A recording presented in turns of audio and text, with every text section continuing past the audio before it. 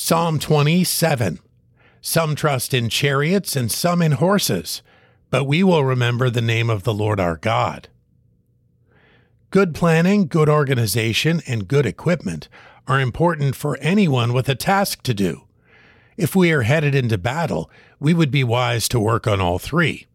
The question is, are we reliant upon the equipment or upon God to grant victory or success? We know that we have a tendency to rely on that which we can see and forget that which we cannot.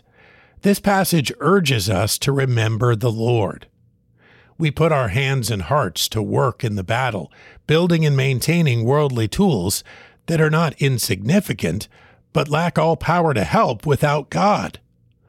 Our trust must be in Him for guidance, wisdom, and empowerment. Many throughout the Scripture that were defeated by God's servants were also equipped with all the best tools of the world.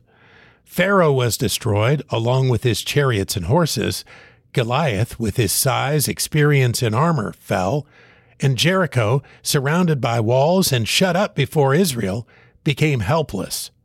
The victory was gained by the Lord, and those not as well equipped, but remembering the Lord. Psalm 27.